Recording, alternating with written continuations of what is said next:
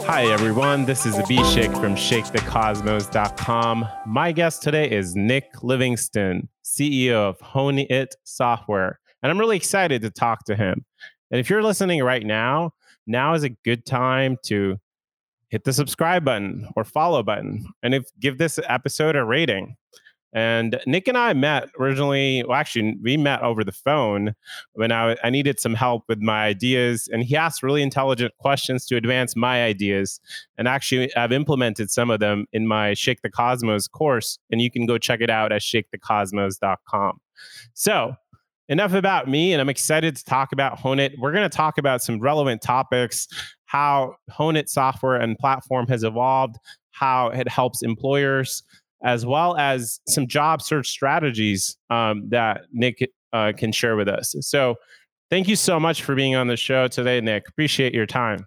Thank you, Abhishek. Nice to be here.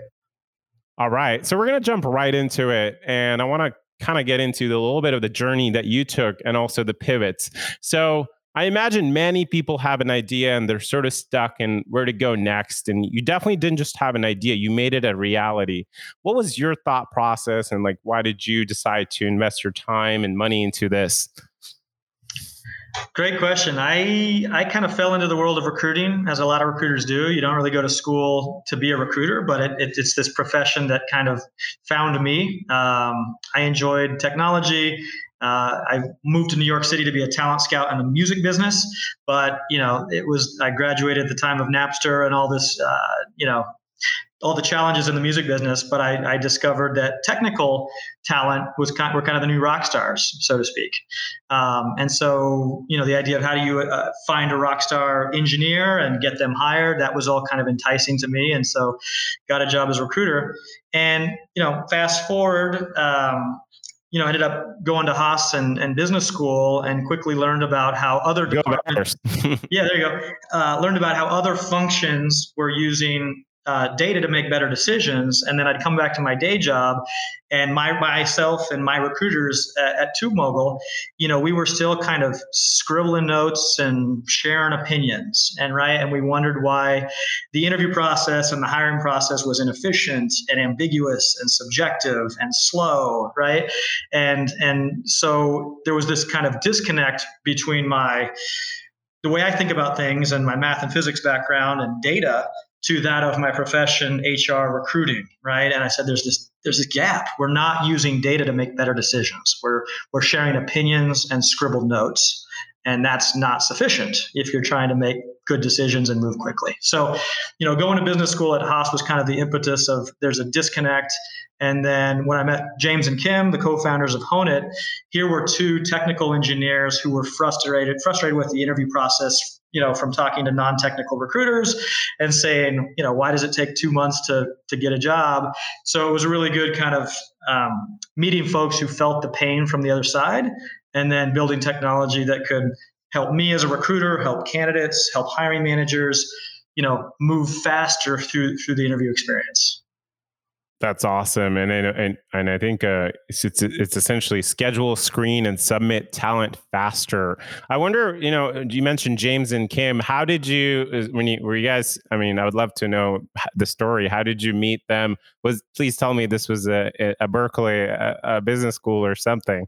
Well, we went that route originally. I started trying to brainstorm with some other technical co-founders previously on hey, we've got this idea, how do you improve the interview experience, interview technology, right? And then kind of start and stop, right? People are interested in solving the problem, but then maybe they take a job, and they get sidetracked, or so ultimately I actually found James and Kim on AngelList, which is, was an early kind of website, around matching startups and founders and things like that. So had a couple of coffee meetings and then a dinner, and then we decided to formalize everything. Yeah. That's awesome. I mean, it's that's and in terms of what impact has I guess over time, what has evolved with the platform or yourself as well, as you started, it sounds like at Berkeley you started this, and then what's happened with the platform and what's happened with you? Yeah. So, from a business perspective, we've gone through a couple pivots. Like that was challenging and difficult, right? Originally, we had built a platform to help job seekers practice interviewing and get better at interviewing by talking to experts in their industry, right? And kind of do mock interviews with an expert network. We realized that was too much to bite, kind of three-sided network. So we kind of white labeled that and packaged it, tried another kind of secondary approach at that. And then ultimately came back to what I know, which was schedule, screen, submit as a recruiter. Instead of the back and forth scheduling calls, we built kind of the Calendly alternative, right? So it's just a link that can automatically schedule interviews. Instead of frantically typing notes during an interview, you can record and transcribe the call. So it's searchable and indexable, and you can search questions and answers and insights contained in those conversations. And then the submit or the share part is usually a recruiter, spends 30 minutes on the phone, hangs up the phone, and has to then type paragraphs to try to express why a candidate, and that's just, again, we're going from conversations to text. We're losing a lot. We're misinterpreting a lot. And a hiring manager doesn't want to read that or trust a recruiter. So we're sharing sound bites or snippets or highlights from conversations, right? So imagine hanging up the phone after a 30-minute interview and sharing a couple of key answers with someone else to listen to. And so I also feel there's a human component added all of a sudden now, because, if it was just an email, it's hard to tell the tone, but I hear, Abhishek on the phone now all of a sudden, and maybe his passion maybe comes across. I'm just thinking out loud. Yeah. And I think the other difference, the tools that I was getting pitched as a recruiting director were all trying to remove the conversation from the process. They were trying to say, send a candidate a chatbot to screen them out, or send candidates a one-way video interview tool where you can say, dear candidate, thank you for expressing interest. Please use this link to record yourself, answer these 6 questions, and then maybe someone will talk to you. I'm like, whoa. If you're trying to recruit engineers and product managers and VPs of marketing and talented folks like, the top talent, they're interviewing you, right? You're not interviewing them. So if you add steps or homework or friction, they're going to talk to your competitors. And so we were like, how do we build a technology that's still focused on conversations counting, but the data and the insights contained in those conversations? And so, like, if you've heard of Gong, if you've heard of Chorus, they're doing this for sales conversations, right? They recognize that the best sellers in your organizations do different things than the worst sellers, and they can analyze conversations to extract those insights and share those learnings with the greater sales organization to figure out how do we all level up. Well, just like the best sports teams, they watch play tape to get better. Well, if recruiters and hiring teams and interview teams aren't capturing our interviews, how do we get better? How do we rewind the tape on a good hire versus a bad hire to see what went right or to see what went wrong? And so interview data, interview intelligence kind of unlocks those conversations and lets us figure out why this person we hired who didn't look good on paper turned out to be a rock star, right? Yeah. And then so this interview intelligence piece and, this term, what kind of changes can a company start to make once they kind of realize that this is another piece of data that can be leveraged? Yeah, I think the what we're just trying to get out there is just the idea that interview conversations are content, right? Interview conversations, if you look at content, you can search content. You can you can analyze content. You can so it's a bit of a leap, and I think recruiting and HR is behind, right? Support teams have been recording conversations for quality control and training for 20, 30 years. Sales organizations have been recording conversations for 5 years, let's say. Well, we think interview conversations are business conversations as well. And there's a lot to be gained when you start to look into what was asked, and more interesting, what makes a great answer to any given question. Yeah. What makes a great answer on your platform? Well, I think it's recruiters don't necessarily know, right? And I think the fundamental disconnect in recruiting is that the hiring managers and the candidates speak the same language, whether it's QA automation or web analytics or finance, right? And then you have someone in the middle who's trying to explain an opportunity to a candidate, and there's misinterpretation, communication downstream. Or they talk to a candidate, now they're trying to explain what that candidate said upstream to a hiring manager, and there's misinterpretation and miscommunication in that direction as well. So it's like recruiters have been the interpreters and the translators, but we don't speak the same language as the candidates and hiring managers we're talking to. So I think with data, we're kind of able to solve that problem. And actually through the Honeit system, we're seeing candidates be able to answer interview questions in their native language. Like, imagine being able to answer in your native language and not your second language. I speak a little bit of Spanish, but I tell you what, I would not want to interview in Spanish, Oh man, I didn't think about that. So there could be, this could be used by, I guess. Oh, interesting. So I guess what's been are there like Spanish speakers, and I guess language being a barrier sometimes. Are you getting requests from people wanting it in other like global languages? And well, recruiting is global, right? And we know the world is flat, and the talent, it's now, especially with remote interviewing and remote hiring. It's only accelerated over the last 7 or 8 months, right?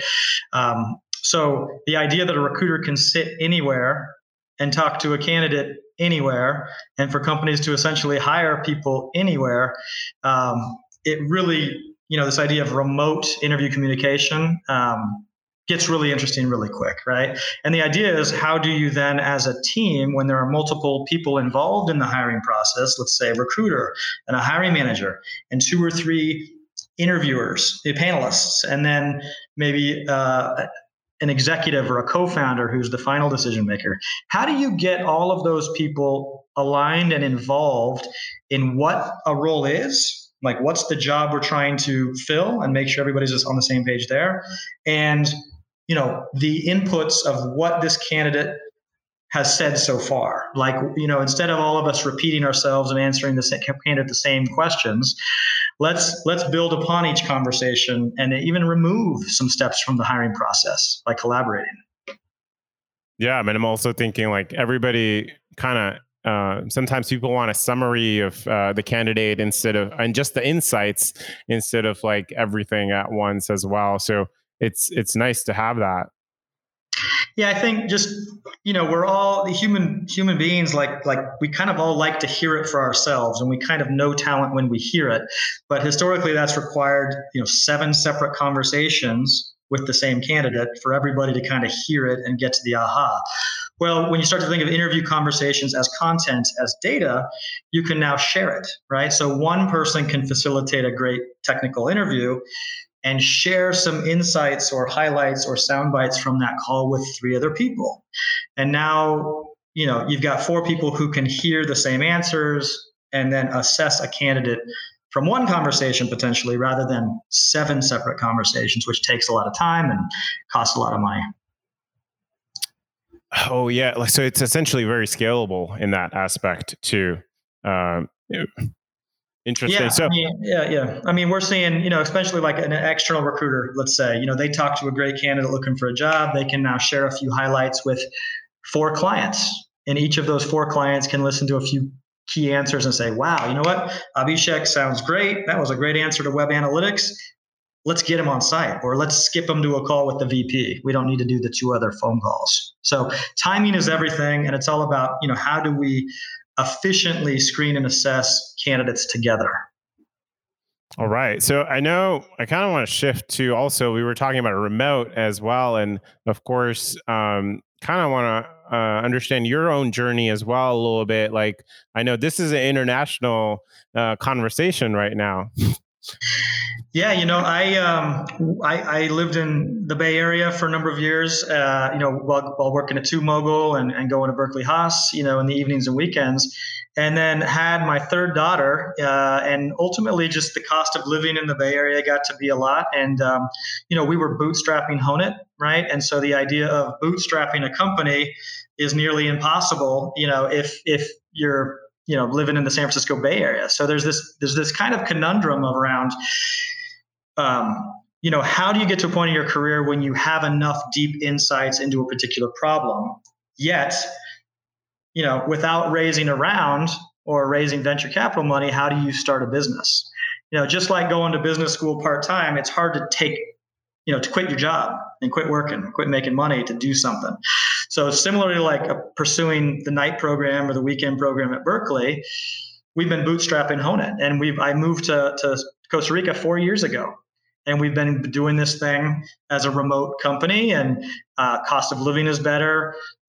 School's great down here. Healthcare is cheaper down here. They've got fiber internet down here. We're 2 hours from Houston, so time zone's great. And you forget that you can get things done and you can do things globally, right? As an organization. Yeah, I feel like that's more than ever now, especially with a lot of things being remote. And was that a tough decision to make? And like, what was the planning like to just kind of move? I mean, from it's Bay Area. It's not like just Bay Area to San Diego. This is like Bay Area to Tamarindo, which is a beautiful town. I've been there. Oh, you have? Okay, fantastic. Yeah, little surf town. I mean, it sounds like it is, right? But I think ultimately, it wasn't that crazy. It was like, let's rent out our house, like let's sublet our house for 6 months to see if we can do it.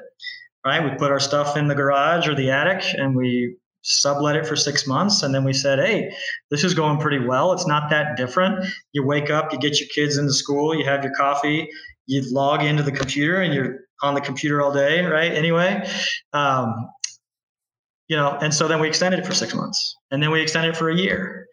Right. And then we sold our house and we, kept on keeping on. And so, yeah, I think it was like, we met families down here that like sell everything and sell all their furnishings and take a leap. We didn't do it. It was a bit more of a structured approach. But once you get down here, there's a lot of expats down here from US, from Canada, from Europe, from Australia, who all either have jobs that are virtual or start businesses down here. I think one of the coolest things about living in a small town is that you forget how entrepreneurial small towns are. Right? This is the family that owns the restaurant. This is the family that, runs the hotel. This is the family that, is this person's the bartender that also makes something and sells at the Thursday night market, right? Like everybody's hustling to build something. And it's pretty exciting. You don't really think about small towns having that entrepreneurial energy. Yeah, and I think I remember going to Berkeley, and I commuted from Sacramento, and I actually used to worry about that. Like, do I have to be in this particular area to always feel innovative and all this like energy, and as well? But I kind of liked being in Sacramento sometimes and just kind of think and on my own as well. So, and this small business angle that you're talking about, I mean, yeah, like. And I'm really intrigued by your journey as well, because, and I've actually, it's interesting you mentioned this. There have been people approaching me about like, people are really looking at the world as options. Like, how can they do this? So this is kind of cool. I think it's fascinating. I mean, COVID, obviously it's scary and it's, the uncertainty around everything can be scary, right? But I think it's also an opportunity for us to kind of look at education, to look at healthcare and to look at all these institutions that we've done a certain way for so long. And, the idea that kids can log in and have, like our kids right now with COVID, the Zoom stuff didn't work so well 100%, right? So what we did, we created kind of a little micro school with a few kids. There's an online curriculum from the States that's accredited and they can learn from a teacher here, but then we have a physical teacher supplementing and making sure things get done because, for any parents that have tried to do the Zoom thing from home, it's as much work for the parent as it is, for especially with young kids. Right. And so, but imagine being able to learn from the best teachers in the world about a particular topic. I mean, I think that's what education could be, and we've got the technology, So I think this world of remote really is kind of opening opportunity, for people to not necessarily have the house they can't afford and do the job they don't want to pay the mortgage, and just that cycle, right, that we all catch ourselves in, that you can live in a small town in Kansas and still work for an interesting company. I'm from Kansas originally, and, great people, not a lot of tech companies, but there's a huge opportunity to pay less in rent and still solve interesting problems, but solve the problems you want to solve, not the problems that you feel like you have to get the salary to pay for the mortgage, etc. I'm sensing just like a very strong problem solving abilities over there, Nick, as well. Like just in terms of solving this recruitment problem for employers, but then also kind of designed your own life for yourself in Costa Rica as well, and I love that. In terms of like, what do you see as like the future for recruiting now? With this, we of course like in a dynamic environment. I think it's interesting. I mean, I think the world of work has shifted. Right now, there's there's been a lot of layoffs. There's been a lot of downsizing. There's a lot of active job seekers, right? Which is kind of scary. It's like, what are the new jobs that are going to be created that get people back to work, or is it going to be more split schedules where and people can work that 3 to 4 day week that we probably all would love, if we sacrifice salary?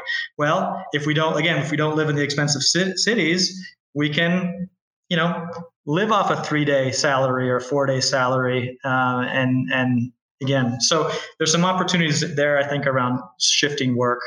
Totally. I think the shifting work is definitely interesting, and it comes back to like the personal preferences people have. Like, I just met a guy who works at national parks, and he was like, I don't get paid a lot, but guess what? I get to be in nature all the time, and people pay to be in nature. We're like, so it's interesting how, perspective matters. Artists, think about all the people who have a day job that would rather be doing their hobby or their art or their craft, right? But that, only get to do that a few hours on the weekend, right? Because they've got their day job.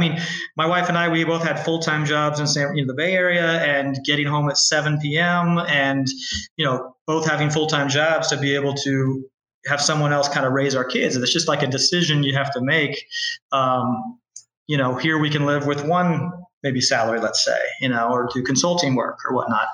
I think the other thing that's interesting, companies are probably reevaluating, and this could be good or bad, or reevaluating how many people they need doing certain things in their company, right? How many marketers does it take to create a campaign? Like, how big does your marketing team need to be with new tools and marketing tools and things like that?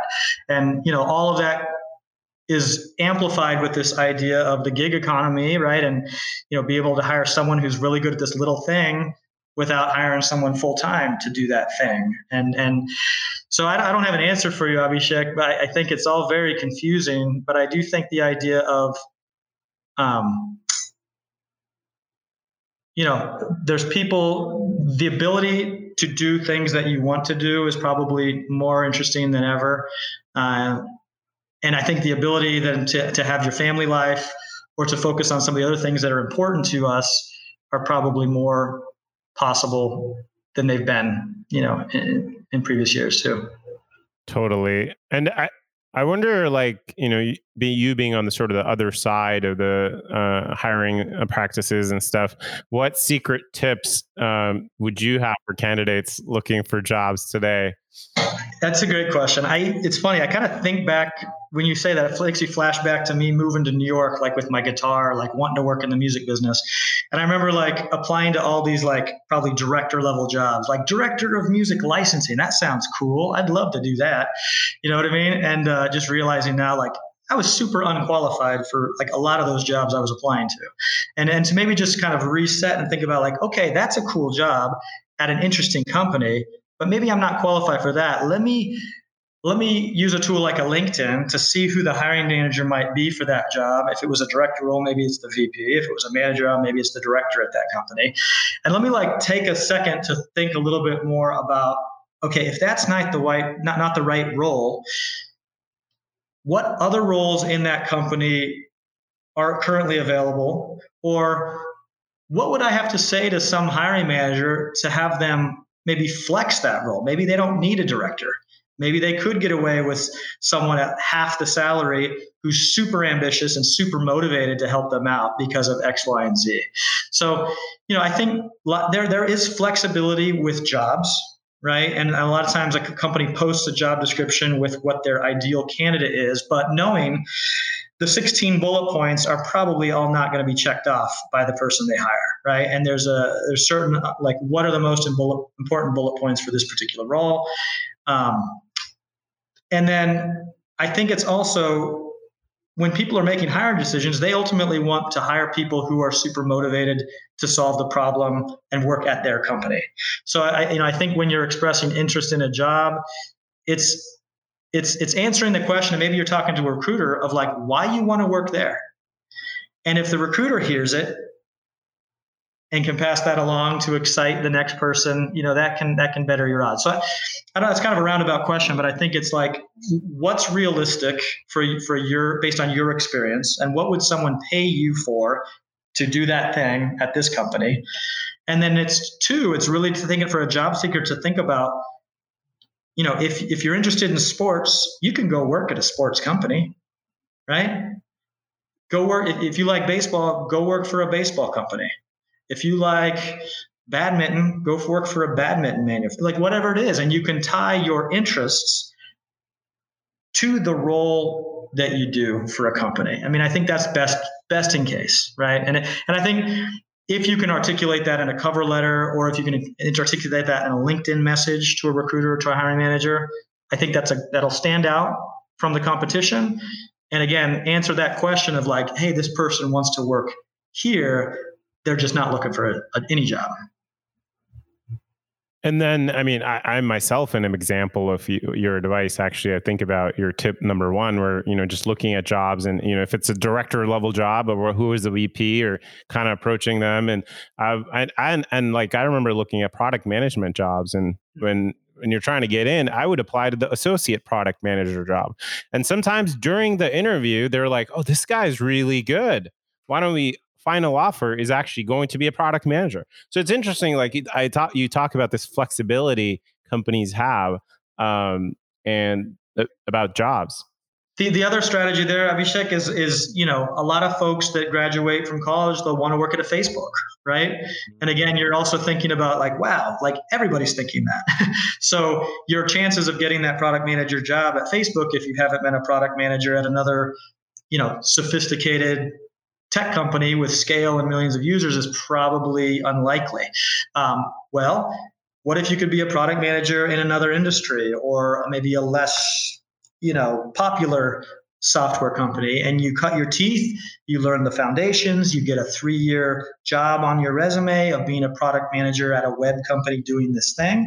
And then you use that in a couple of years to leverage to say, okay, I want to go from a company building something like this to a company building something like this. Or once you make that next move, you can say, hey, okay, now I'm working at a consumer-facing software company with 2 million users.